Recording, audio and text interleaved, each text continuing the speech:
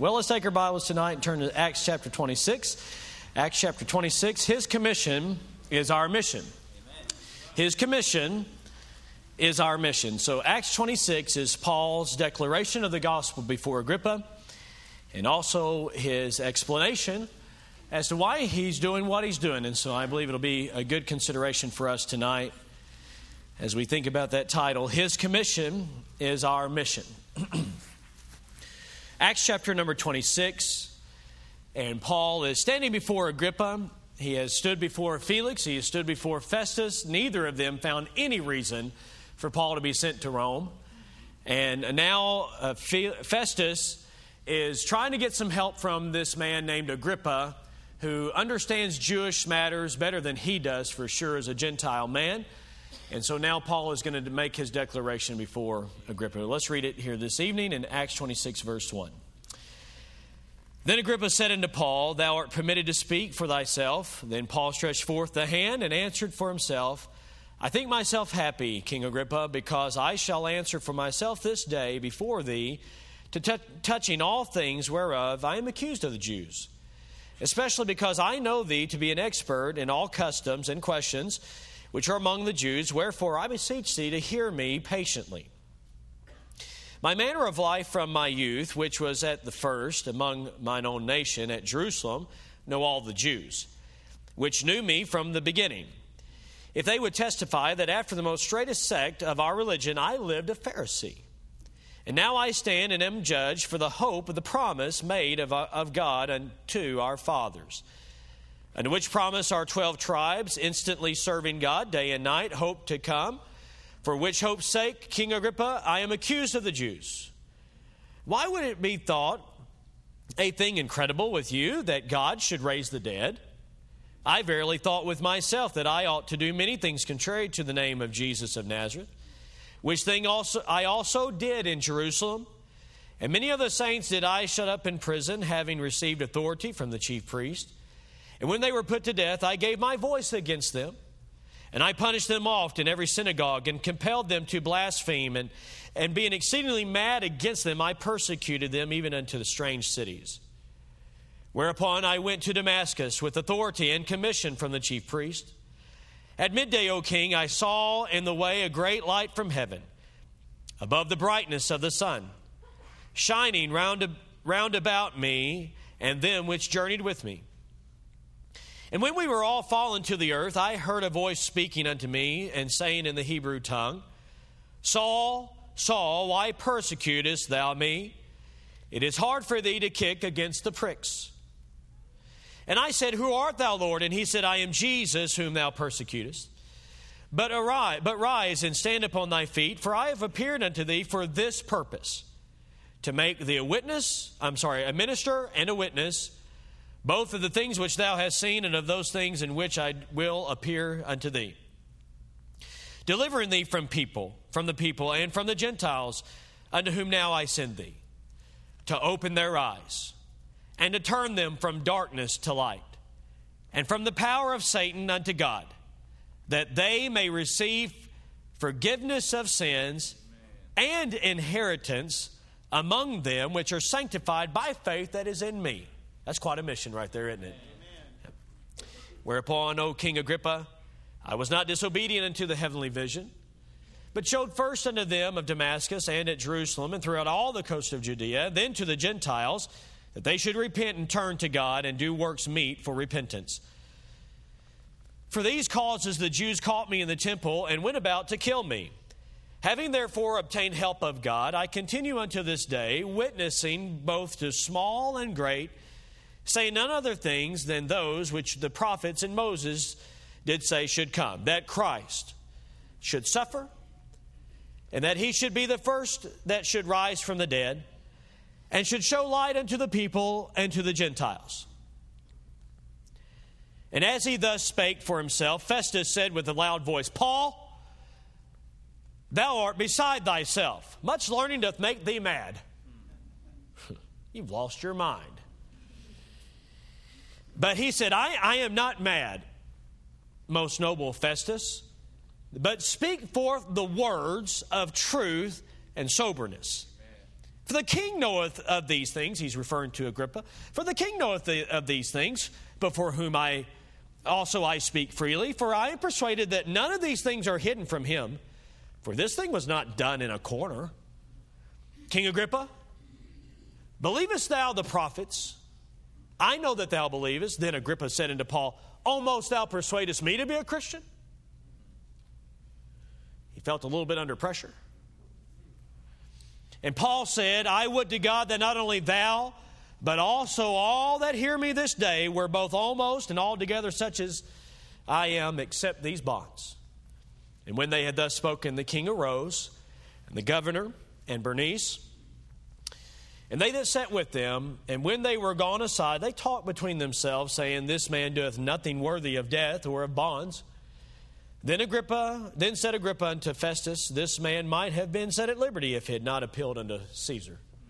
And then the story goes on about Paul's voyage to Rome. His commission is our mission. His commission is our mission. I hope you won't tune me out tonight because you've heard that before. You won't, will you? Nobody going to do that. Because I believe tonight we need to hear this.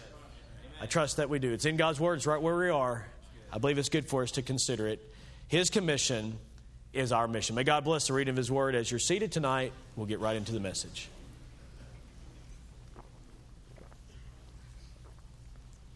A few weeks ago, Brother Rick McQueen conducted their first Wednesday night service in their home in Shawnee, Oklahoma.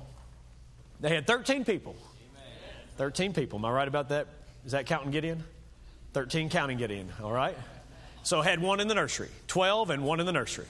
Right? You don't have the number system. You know, we have, by the way, for those of you that are guests, I don't see where those numbers are right now. Anyways, yeah, they're there. Good. Those numbers that come up, you know, that's babies that are numbered in the nursery. You know, so that's what that is. Mamas, you know, and that's their number. So I don't guess you have that system set up in the house yet. Not necessary. Okay, one baby in the nursery, 12 people gathered where they could find a seat in the living room. I said, "Well, Brother Rick, what did you share? What did you challenge the people gathered there that night? How did you challenge them?" He said, "Well, I gave it this title. You ready for it? His commission is our mission." I said, "That's good. Can I borrow that?" I asked him. He said I could, so here we go. But I appreciated his explanation. He said, you know, to those folks, and I can't get his wording exactly like he did there, but he said, you know, we're going to come upon a time when we're going to be renovating the building. We've secured it now, and we've got keys. And Brother Rick and Brother Jude went down this afternoon looking things over, thinking about, you know, what needs to be changed to make this building look like a good church building where we can invite people from Shawnee. And so that's going to get busy. It's going to get busy, and some of you maybe are going to get involved and help renovating a building for future services. Praying about a church name, trying to choose a church name. That's an important matter. Would you pray to that end? Choosing a church name. Printing gospel tracts. The process of becoming incorporated eventually as a church. And, you know, really so many other details that go into the startup of a church. Just like if you were about to have your first child, then you know the nesting that takes place there and making the room ready and all. I mean, just having a new child has a lot of work that comes with it. Having a new church does too. But I appreciate where he started. He said, now listen, before we get busy with all kinds of details, we need to begin with the first item of business. And the first priority we have is his commission that he's given to us as a church. We could get lost in a lot of details. We could get involved in a lot of things. And there's a lot of good things that a church can be involved in, but the one thing that we've been left on this earth to do is to preach the gospel, see people saved, those that are saved, to see them baptized, to see those that are baptized gather together into assemblies just like this one, where they can begin to grow so that they would go out and share the gospel so that people would be saved and baptized and gathered and grow. That's the Great Commission. Well, here we are as Southwest Baptist Church. We have a name. Check. Right? We have a church building. We've got some renovation to do ourselves. Some updating, we most definitely do. We've got a nursery, complete with a number system. Yep. And socks and smocks. See? Pretty advanced. Sure. We've got tracts. We've got incorporation papers. We're incorporated. Hey, we're blessed to have all these things. But if we're not careful, we too could get mixed up and lost in all the details and all the ministries. Hey, thank God for all the ministries. But let us not forget that our one mission is still the same mission that is going on in Shawnee, Oklahoma, here just as much as there. And that is His mission. His commission must be our mission. I want to ask you tonight, do you view the Great Commission as the mission of your life? Do you view, as a believer tonight, do you agree tonight, do you think that we need to have some reminders along the way of this very thing? I believe we all do. Would you agree with that? I mean, many of you are nodding, saying amen. I believe that's exactly right, because there is the tendency that we might be inclined to think that, well, somebody else is doing that. I'm not involved in that. No, listen, if you name the name of Christ, you've got a commission on you. You've got a command. And so I'm not asking, is your church a soul-winning church? But are you a soul winner in your church? Do you get that? Are you a soul winner in your church? See, we gather so that we might go out. And we're real good at gathering, and I thank God for that. We're real good at gathering, and we go out. But do all go out? I'm asking you tonight. Do you see yourself as a soul winner? Well, you ought to, right? I think we all assent to that we ought to. You see, this past Tuesday, Monday and Tuesday night, I went to Oklahoma preachers meeting up in Sapulpa, Oklahoma, where Brother M.W. Lorenz pastors. He had a gentleman in to preach. I've met Brother Brian Sams. He's a member out at Lancaster Baptist Church in California and teaches at West Coast there. And I really enjoyed time with him even while we were in California at one point. But I'd never heard him preach, but I heard him preach on Monday night. And I was telling our Sunday school class this morning, because I taught Philippians 1:12 this morning and the verses that follow in our series in Philippians. I jumped out ahead of our other classes just to try to lead there a little bit. But Brian Sams preached Philippians 1:12. And I thought, man, I've been studying this. I'm getting ready to teach this. I'm taking notes. I'm thinking, come on, give it to us. Come on. It's on, you know. And boy, did he. And challenged us to think about the Great Commission, and are you involved in it? And he was preaching to preachers. But preachers need to hear messages about you're in the Great Commission. And I thank God for it. He gave us all a book that Brother Paul Chappell just wrote. I think it just is available through Striving Together Publications. And it's called Out of Commission. The title of the book, Out of Commission. I read the first chapter this afternoon. Out of Commission. And the book begins this way. You'd be hard-pressed to meet a dedicated Christian who doesn't say that the greatest work on earth is evangelization. But while all of us give lip service to evangelizing and discipling, the effect of our labor seems woefully behind. We give lip service to it. Everybody in here agree we ought to be soul winners? Okay, you gave lip service to it. I'm setting you up, aren't I? Sorry. That's where we are. We give lip service to it. Yes, we need to be soul winners. But then he says this, somewhere there is a disconnect between the priorities we claim and the actions we practice. The priorities we claim and the actions we practice. Something is broken, or maybe it's just out of commission. Out of commission. He gave the illustration about an old truck that his granddad had that I believe is an old Ford pickup truck, kind of rusted out in the field. And after his granddad passed away, then his grandmother wanted him to have that truck, and he took it with the promise, the idea that he would get it all fixed up, and running again. And so time passed, and he kind of forgot about it until his grandmother was coming to visit him in California. And so I'm not going to go into all the details there, but he said, really, what I needed to remember about that truck was this. Its greatest need was an engine overhaul, not a paint job, and not aluminum wheels. I mean, all that would dress it up. But what it really needed was not just to be dressed up, it needed to run. And he said, in many churches, we're so concerned about the cosmetics of the church. And we look and we want a good paint job and we want to look good on the outside. But maybe what we need to do is look under the hood and ask the question, are we really running on the gospel? Is the engine right? Is the engine right? Everything else needs to be, the truck needs to be overhauled and needs to look good on the outside. But if it's not running on the gospel, my friend, that church is not running. And I realize, I'm preaching tonight to a bunch of soul winners. I know that. I realize that. And I get that. I really do. And by the way, I'm thankful to God for everybody that comes out for visitations and for those who are not able to come to visitation, that witness at their job places. And really, those are some of the most effective places that we have. And we have guests every single week.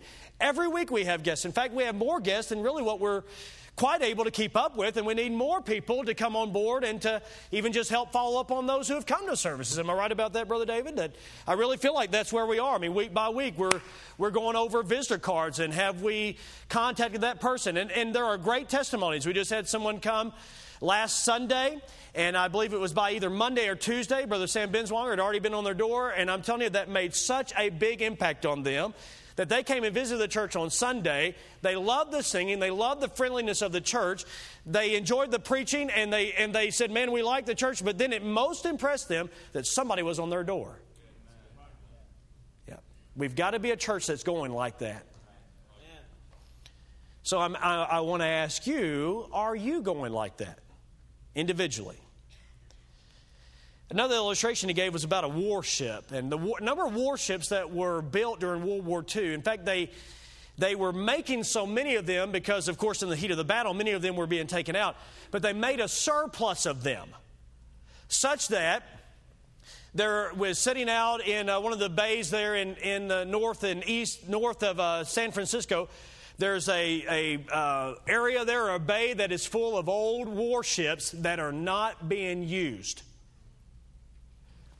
And the statement was made that they were prepared for battle, but they were not prepared for disuse. Everybody get that? They were prepared for battle, but they were not prepared just to sit there. And so because many of them have been sitting there, now they're rotting and they're getting, great damage. And so a lot of them have just been scrapped, for metal or for whatever. And some of them have become museums. They were made for battle. They were not made for disuse. This church, we can't talk about other churches. How about we just consider Southwest Baptist Church? This church was made for His use. Not for disuse, but for His use, that we might be used. Listen, this church was made for spiritual battle. May God help us never to become a museum where the gospel used to be preached, where soul winning used to happen, where buses used to run, where classes used to be thriving and growing and people being saved, and where people used to be baptized. That's a museum. You say, well, it wouldn't happen here. Well, you just travel around America a little while, or ask some preachers who travel around, and there's some flagship-type churches that at one time were soul-winning and zealous and going, and all those things were in place, but now they're like a museum, or they're some non-denominational outfit. We're here tonight to consider the words of Paul, who said, his commission is my mission. You see, tonight I want you to consider this. Why wait for a call when you have a commission? Or I could put it this way, why wait for a call when you have a command? When you have a command, you have a command. Could we personalize it here tonight? Would just see and acknowledge, yes, I do. As a Christian, I have a command to go. Why wait for a feeling when you and I know the facts of the gospel? You know the facts, don't you? And we all, maybe some days you wake up and you just don't feel like it. Isn't that the truth? Or you got so many other things to do. Well, let's not forget that even in all those other things that we have to do, our number one job is to be a witness for the Lord Jesus Christ. Why wait for a call when you have a commission? Why wait for a feeling when you have and know the facts? Why wait for a better time when now is the best time? Paul stood boldly, didn't he, before Agrippa. And he declared unto him the gospel. So what I'd like to do tonight is really quite simple. I realize, we read 32 verses here, so there's a lot of details. I really just want to hit the high point, the main thought of it. And while we might do a lot more exposition and such, like could be characteristic, I'd really rather just consider it all as a whole. Because we have considered Paul's testimony previously, so that helps us a little bit just to keep going and consider how he gave his testimony. But I really want to challenge our church tonight to be a soul-winning church. Paul says here, I had a Jewish heritage. I was born a Jew, I was raised a Jew, I was trained as a Jew, and I'm still a Jew. Paul said, I'm still a Jew. And it's for the hope that God gave to the Jews that I've been called into question here today. It's not anything new, it's for the hope that I've been given. You know, when you're driving along certain roads, sometimes you'll see a sign advertising something, down the road, and sometimes it can be a long way away. You know what I'm talking about? What is it, the Big Texan in Amarillo? Is it the Big Texan? Yep. What is it, 72-ounce steak? If you eat it all within an hour and all the other trimmings and fixings, then it's free? I don't think I'd want to go through that pain just to get something free. I'd just soon pay for it and enjoy it. I've seen a sign in Missouri for that thing. And then you come into Oklahoma and you keep seeing it and seeing it and seeing it and seeing it. Have you ever heard of Klein's Corner? You ever traveled out I-40 West? Klein's Corner, and in Klein's Corner, it's coming. Klein's Corner. Good night. I was so glad for Klein's Corner to get there. How about Fantastic Caverns? I lived in Springfield for about 10 years and never went to the Fantastic Caverns, but I saw signs. I see signs for it in Tennessee. How about Sea Rock City? You see that? That's kind of one of the American icons, Or how about Lambert's? That's worth advertising, though. Lambert's. We see signs here for it, and you get closer, you're almost there. And then some of these places like that, once you go past it, they say, you missed it. One of these signs, you missed it. Turn around, go back. They're saying, this is significant. You got to get it. It's coming. Well, listen. Brother Jim and as he sang the solo part this morning with the Masters 4, God saw a cross. All the way back in Genesis chapter 3, God made an early announcement. Messiah is coming. Amen. He's coming. It was echoed by Enoch and by Moses and by Jeremiah and Isaiah and Malachi and Micah and prophet after prophet after prophet saying, He's coming, He's coming, He's coming. And they missed it. How could you miss it after all these signs? They missed it. Paul and Peter stood after his coming to say, you missed it. Turn around. It's him. Yep. Paul says that's what I'm called into question for, is the resurrection of Jesus Christ from the dead. And because he's a resurrected Savior, I have a commission to carry out. Because he's a living Savior. But Paul was sympathetic in this sense. He could understand how they missed it because at one point in time, he missed it. He missed it to the point that he was zealously persecuting those of the church. And we read it. We don't have to reiterate it, but he imprisoned them. He consented to their deaths. He persecuted them in local synagogues. He chased them down into far cities as far as Damascus. One day he was on his way to Damascus to persecute some Christians and see to their death and their at least imprisonment. And a light shone at noonday that was brighter than the sun. It knocked him down, got his attention. And the short end of the story is simply this: he was gloriously saved. And given a commission. See, he had a commission from the priest, the chief priest, but he got the great commission from the high priest that day. And he said, I have made you a steward. That means I'm going to give you responsibility for something that is not yours. I'm going to trust you with it. May I remind you tonight that you and I have been entrusted with something that is not ours. Yes. That we are debtors. Yes. That we must pass it on to somebody else. He's entrusted to us the gospel. And we are witnesses just like Paul was. And he was an eyewitness and he saw the risen Savior. And so certainly he had that wonderful privilege and advantage. But he preached like it, didn't he? He was a witness. He was one who told others what he saw, and he told others what he heard. But listen, tonight, you and I are also called by God and commissioned by the Lord Jesus Christ, the risen Savior, to likewise be a witness of what we have seen and what we have heard, just like Paul was.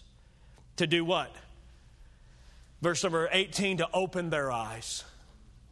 That means there's people living in this world that can't see. We've had people here recently attending our services who I believe their eyes have been opened. Many have been saved. I rejoice in that. But others that are still attending that are not yet saved. Others that are still attending that are yet in some of the sins that I've been preaching, even in Leviticus. You say, seriously? Yes, seriously. Why? Their eyes are blind. But when the gospel is preached and the law is preached to them, then they see their need. And when they see their need, there's really only one solution, and that would be the Lord Jesus Christ. To open their eyes. He says, turn them from darkness to light. From the power of Satan, that means they are under his dominion. From the power of Satan unto God. Here's the result, that they might receive, in this glorious, the forgiveness of sins. That they might be forgiven of everything they did. Hey, listen, they've got a past. Right. Paul had a past. You've got a past. But if you're saved tonight, it's forgiven. Amen. Forgiveness of sins and inheritance. I mean, listen, if all he did was just forgive us of our sins, that'd be more than we deserved. But on top of forgiveness, he gave us riches. Amen. Spiritual riches and inheritance among them that are sanctified by faith in him. Paul says to this vision, this heavenly vision, I was immediately obedient. He said, I went to the Jews and I went to the Gentiles and I preached unto them the need for them to repent of their sins and turn to God. And he said, because I've received help of God, verse 22, because I've received help of God to this day, I continue on in the gospel ministry. As a fulfillment of what Moses said would come, that Christ should suffer and be the first to rise again from the dead. Well, that was too much for Paul's audience. It was at that point that Festus stood up and said, you're crazy. He said, you're mad. He said, you are out of your mind. Now, he actually kind of gave him a compliment. Much learning. Right. Did you catch that? He said, much learning. He says, you've studied a lot. That's actually a compliment. Amen. You get that? Yeah. Much learning. And here's where it goes south. Much learning has made you lose your mind. Well, some of you maybe that are, have done a lot of learning, you'd say, yeah, I can relate with that. But what Festus was saying was this. He says, you're not living in the real world. You're not living in the real world. Well, what statement would you expect from a man who's living according to his carnal appetites and living strictly for this world? To hear a man stand and say, I'm living and I'm even willing to die because I believe that one died and rose again and he's in heaven now and someday I'm going to go live with him. And you can too. And so I'm not surprised that Festus says, you're not even living in the real world. And Paul answers and says, Festus, most noble Festus, I've not lost my mind. I'm not mad. I'm not out of control here. But I speak forth the words of truth and soberness. Agrippa understands what I'm saying. You notice what he did? He was speaking to Agrippa anyways. He turned it right back. What a soul winner. He didn't let somebody get him off track. He just came right back to his target in Agrippa. And he says, Agrippa understands this. And he says, because he knows that these things were not done in a corner. And then he just lays it right on King Agrippa in verse number 27. Look at it again. He says, King Agrippa, believest thou the prophets? Okay, now watch this. If Agrippa says yes, then what Paul is setting him up to say is this. The prophets point to Christ. And because the prophets point to Christ and because of what Jesus fulfilled, then the most logical conclusion to come to would be this. Jesus then is the Christ. And so he says to Agrippa, believest thou the prophets? Do you believe the prophets? And Paul has in his mind the prophets who point to Christ. Agrippa knows where he's going. Do you see that in verse number 28? He says, almost persuade us out to be a Christian. There's some question about that. Almost can have this idea in such a short amount of time. Are you going to try to convince me? Or almost, or maybe it was like this. Almost. I mean, you almost got me, Paul. But I believe the idea would simply be this. Either way you take it, he says, no, I'm not going there. I'm not going there. You're trying to persuade me to be a Christian? And he shuts him down. And Paul says, I wish that you were. I wish that you were just like me, except for these bonds. I wouldn't want you to be locked up. Agrippa had heard enough. It was at that point that Agrippa and Festus and Bernice and all the other delegates stood up and walked out. You know, along the way, we've had a few people walk out of our church services. We have. Sometimes it's at a moment, maybe when they need to step out. You know, this is all a good reason why you don't step out in a church service time. Because the preacher thinks they're under conviction. And maybe you just need to go to the restroom or something like that, but the preacher's thinking, man, they're under conviction, they're running to the back. No, I'm just kidding, not really like that. We've had some people, though, here recently that walked out at kind of an inconvenient time. And then here's some of them, I saw them walked out, and I thought, or somebody told me later that they walked out, and I thought, oh, man. It was during some of the Leviticus stuff and some of those points, and I thought, oh, wow, they are upset. Maybe they're not coming back. But they came back in and sat down. But we've had some.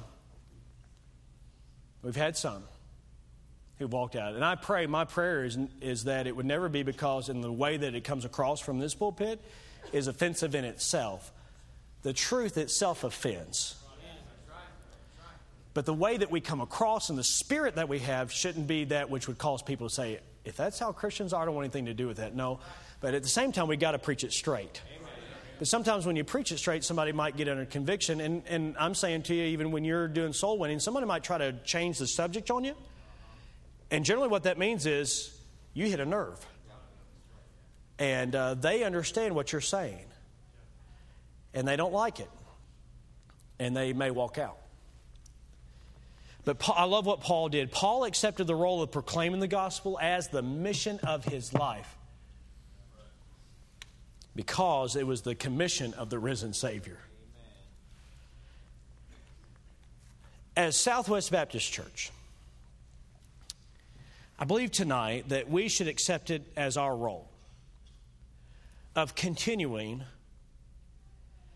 to preach the gospel as the mission of our church, because it is the commission of our risen Savior. I believe that we, by the grace of God, are doing that. But I believe by the grace of God that we need to increase and double our efforts in doing that. I want to thank God for the youth conference this past week. We had a lot of people, as you heard, 8 saved, but a lot of others making decisions. But I got to thinking about it. You know, a lot of the people that came for the conference, they were like Festus. They were so in tune with worldly things that as a preacher stood up here, and though they no doubt enjoyed it, I mean, I don't know how you couldn't with Michael Jones and Kurt Skelly. I believe they did. But I'm sure they said, you want me to go back to my public school or go back and live like that? You've got to be out of your mind. Much learning, preacher, has made you crazy. There'd be some like Agrippa who know that it's true what is being said, but they're too concerned about their life and maybe what even others would think to apply it to themselves. I believe there might be some of both of those parties right here represented in this auditorium as I'm preaching to you tonight. Some that are so worldly minded that as a preacher stands here to declare to you how that you're to live for eternal and heavenly things, you think, man, preacher, much study there in that study has made you mad. I'm living for other things. Others who know, you know that this Bible is true and you know that these things are right, but you're saying it's not for me to live for that. But then what I want to focus on is this. Thank God for the Pauls. Thank God for the Pauls who, in their journey of life, even though they were headed a wrong way, that Christ's glory knocked them on their face. on the ground, and they saw how glorious and wonderful He is and wanted to live for Him. I want to challenge our young people tonight, who through camp and through youth conference, that you might see that His commission is to be the mission of your life. The mission of your life. That you might go and stand before principals. Not in trouble, but go and stand before principals and testify of the gospel of the grace of God. That you might stand before teachers. That you might stand before your classmates. That you might stand before your family members and stand there before your friends in the hallways and talk of Christ unashamedly, without fear. We're about to have Welcome Heartland Sunday in a couple weeks. Brother Louis reminded this morning in our men's prayer meeting, the students, they're coming. It's kind of comical in my mind. They're coming. Some of them are already back. They're here. Why do we have Welcome Heartland Sunday? I'll tell you why. Because Christ's commission is our mission. And God has seen fit to call and commission some to serve Him even in a full-time way. And we are so blessed to have them here. You see, before God sends a man out or a young lady out to serve Him, there's always a time of preparation. Paul spent 2 years in Arabia. Most students that come here spend at least 4 years in Oklahoma City. So what's the connection? They're preparing. That's the only similarity.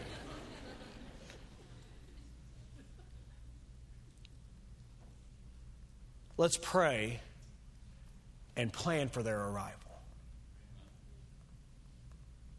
Some of them are going to be away from home for the very first time. They don't have it all figured out. But many of their lives, though, are in commission. They're servicing the Savior. Do they have some nuts and bolts that need to be tightened down? Oh, yes, no doubt about it. And we are the privileged ones to get to labor alongside of them. Adopt students. They'll be with you for their first year and the rest of your life. As was said in our Sunday school this morning. It's a blessing. Let me challenge you as a church. Keep serving, continue serving where you're currently serving. Don't let it even enter your mind, well, the students are back. Now we can kind of step back and let them do it. No, it doesn't mean a break from ministry. What it means is this, an increase in ministry. That's what it is. It's an increase. It means that we can do more. But they need to see, and we have teenagers and college age and adults who are working in children's churches and in bus ministries. Please do not get in your mind, well, or in the nursery for that matter. Please do not get in your mind, well, the students are back, now we can let them get plugged in and we can take a break. Or we should step back and let them serve because they're like professionals. No, they're not. They love the Lord and they want to do well. And yes, they're gifted in many ways, and some are very special and things of that nature, you know. I mean, sure. But they don't have it all figured out. No, please, continue serving where you're serving. And since I'm preaching on soul winning, we go out every Tuesday night and every Saturday morning, and we load up buses, and we use like 3 on Tuesday nights and 3 or 4 on Saturday mornings, or more than that. But we've got 23 buses or 4, something like that. What am I saying? We could load up more buses. We could have a lot more buses going out. That's not our goal. Does everybody understand what I'm saying? Our goal is not, let's have bigger ministries, more people coming out. No, that's not that's a means to the end. The end is sharing Christ. And so we can double our efforts. We can increase our efforts. And I went and I visited Bus 5 with my son Tyler. And he was introducing me to the kids that ride Bus 5 yesterday. And I got to meet them and their parents or grandparents or their guardians and such. But listen, I'm just simply saying to you, there is so much to do in the bus ministry. And our number of captains and workers right now is low. The need is high. He said, well, the students are coming. The cavalry is coming, right? Yeah, the students are coming. The students are coming. I mean, yes, they're coming, but listen, they'll leave. And then for the months of the summer and in the winter months, I mean, there's got to be people there that'll work those buses. So blessed to go around yesterday and see the homes that we're going to. Because the gospel has no geographical boundaries, no social boundaries, no racial boundaries. I tried to speak Spanish yesterday with a family from Honduras. Did you hear the key word? Tried. It's a blessing. I'm simply asking you tonight, are you in commission? Are you working? Are you functioning, doing what you ought to do? Are you taking an active part in Christ's mission? There's a lot of parts to this. I was speaking with Brother Jeff Athey before, and he just returning from some of his responsibilities in reserves and such, and he helps to operate the AWACS in the sense of some of the readings, and he was explaining to me, and it just went over my head pretty quick. But he was explaining how that there were, I believe it was 23 different nations, he said, that were working together, even out in Hawaii, just kind of like an assimilated deal. If there was a major disaster, how could we get humanitarian help there? And so they just went through some of those things, but he was explaining to me how there's communication between that vessel, the ship, and between the aircraft, and between people on the ground. And there's so many parts to that. And listen, we're in a spiritual battle. And there's so many parts to that are here, represented by the nursery, by the children's churches, by the buses, by the Sunday school, by the choir, by the greeters, by the parking lot attendants, by the deaf ministry, by on and on. Every part, but it's everybody doing their part for the one thing. The main thing. And we must continue at Southwest Baptist Church. I believe you've heard this. We've got to keep the main thing the main thing. Because if we get off of the main thing, we're off. Are you on a mission?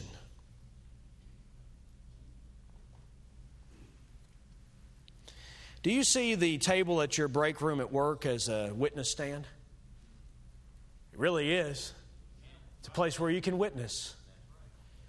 Do you see the waiting room in the hospital as a witness stand? The grocery line, the bus stop, the lunch table at your public high school? Do you see your Facebook page as a witness stand? A place for you to witness about what God has done great in your life? A place where you can post and declare how that He saved your soul? Where you can testify of Christ? It may be that God would have you to text, tweet, or write a good old-fashioned letter. Like with a pen and paper, you just take it out and then you use a stamp. Whether it's FaceTime or calling a cell phone or just using a good old-fashioned landline, use the means available to tell about the Savior. Maybe at the gas pump, or maybe the bench at the ball game. Maybe you're spending a lot of time there. You can use it as an opportunity to witness. I'm just simply saying the gospel's got to go everywhere, from everyone who knows Christ to everyone who does not. I just finished reading the biography of Fred Donaldson. Probably about 3 or 4 times throughout that book about this great missionary who went to China. If you've never read it, it's a wonderful thing. Wonderful story. They call him Mr. Missions. But over and over, he emphasized this in America. And he worked, of course, at Baptist Bible College as the first missions director of the Baptist Bible Fellowship International. And he's well known for saying this, that the light that shines farthest shines brightest at home. The light that shines the farthest shines brightest at home.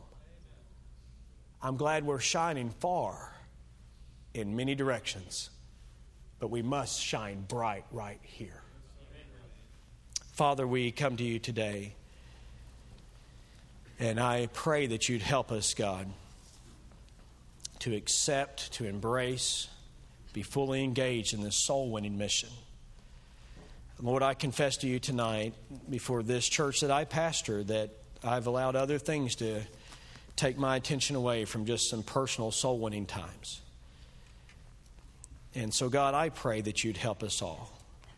Lord, we don't want to soul win out of guilt or even greed what we could get out of it. I don't in any way want to motivate the church based on that, though I don't mind to emphasize areas where we ought to be convicted. But Lord, we ought to be soul winners because we have such a wonderful Savior and love Him because He first loved us. And so, Father, I pray you'd help us to be motivated by grace here. And Lord, keep our church in commission. Lord, we don't want to be known for a past of soul winning, care for lives, and a love for the gospel. But Lord, right now where we are, we just want to be faithful with the gospel.